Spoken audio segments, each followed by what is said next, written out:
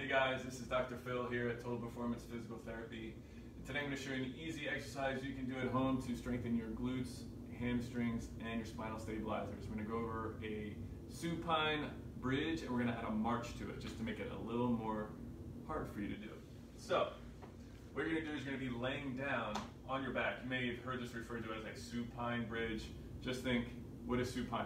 Supine, you're on your spine. That's your rhyme of the day. If you're laying in supine, you're on your spine. So, on your back, you can have a pillow. Make yourself comfortable.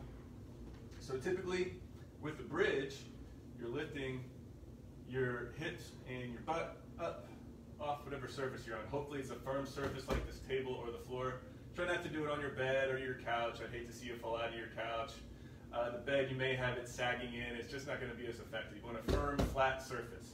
So here you're on your back, knees are bent, flat on your feet, hands are flat on the surface and helping you to support yourself. So you're going to push your hips and your butt up off the table. Nice straight line from your knees down to your shoulders. And now what we're going to do is we're going to march. Left leg, come back down. Right leg, come back down. Make sure that when you march, you're not sagging down. You want to keep these muscles activated. And we'll alternate that march. Left leg, right leg. Left leg, right leg. And the way I would count with this, if we're doing 10 reps, 1, 1, 2, 2. And we'll slowly come back down. You would go up to 10.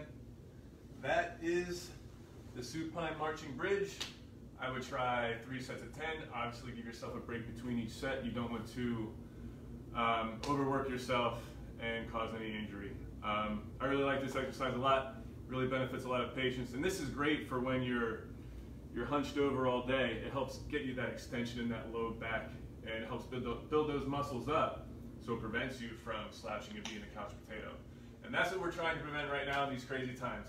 So I'm Dr. Phil. I hope this exercise helps you. Enjoy the rest of your day. Take care, guys.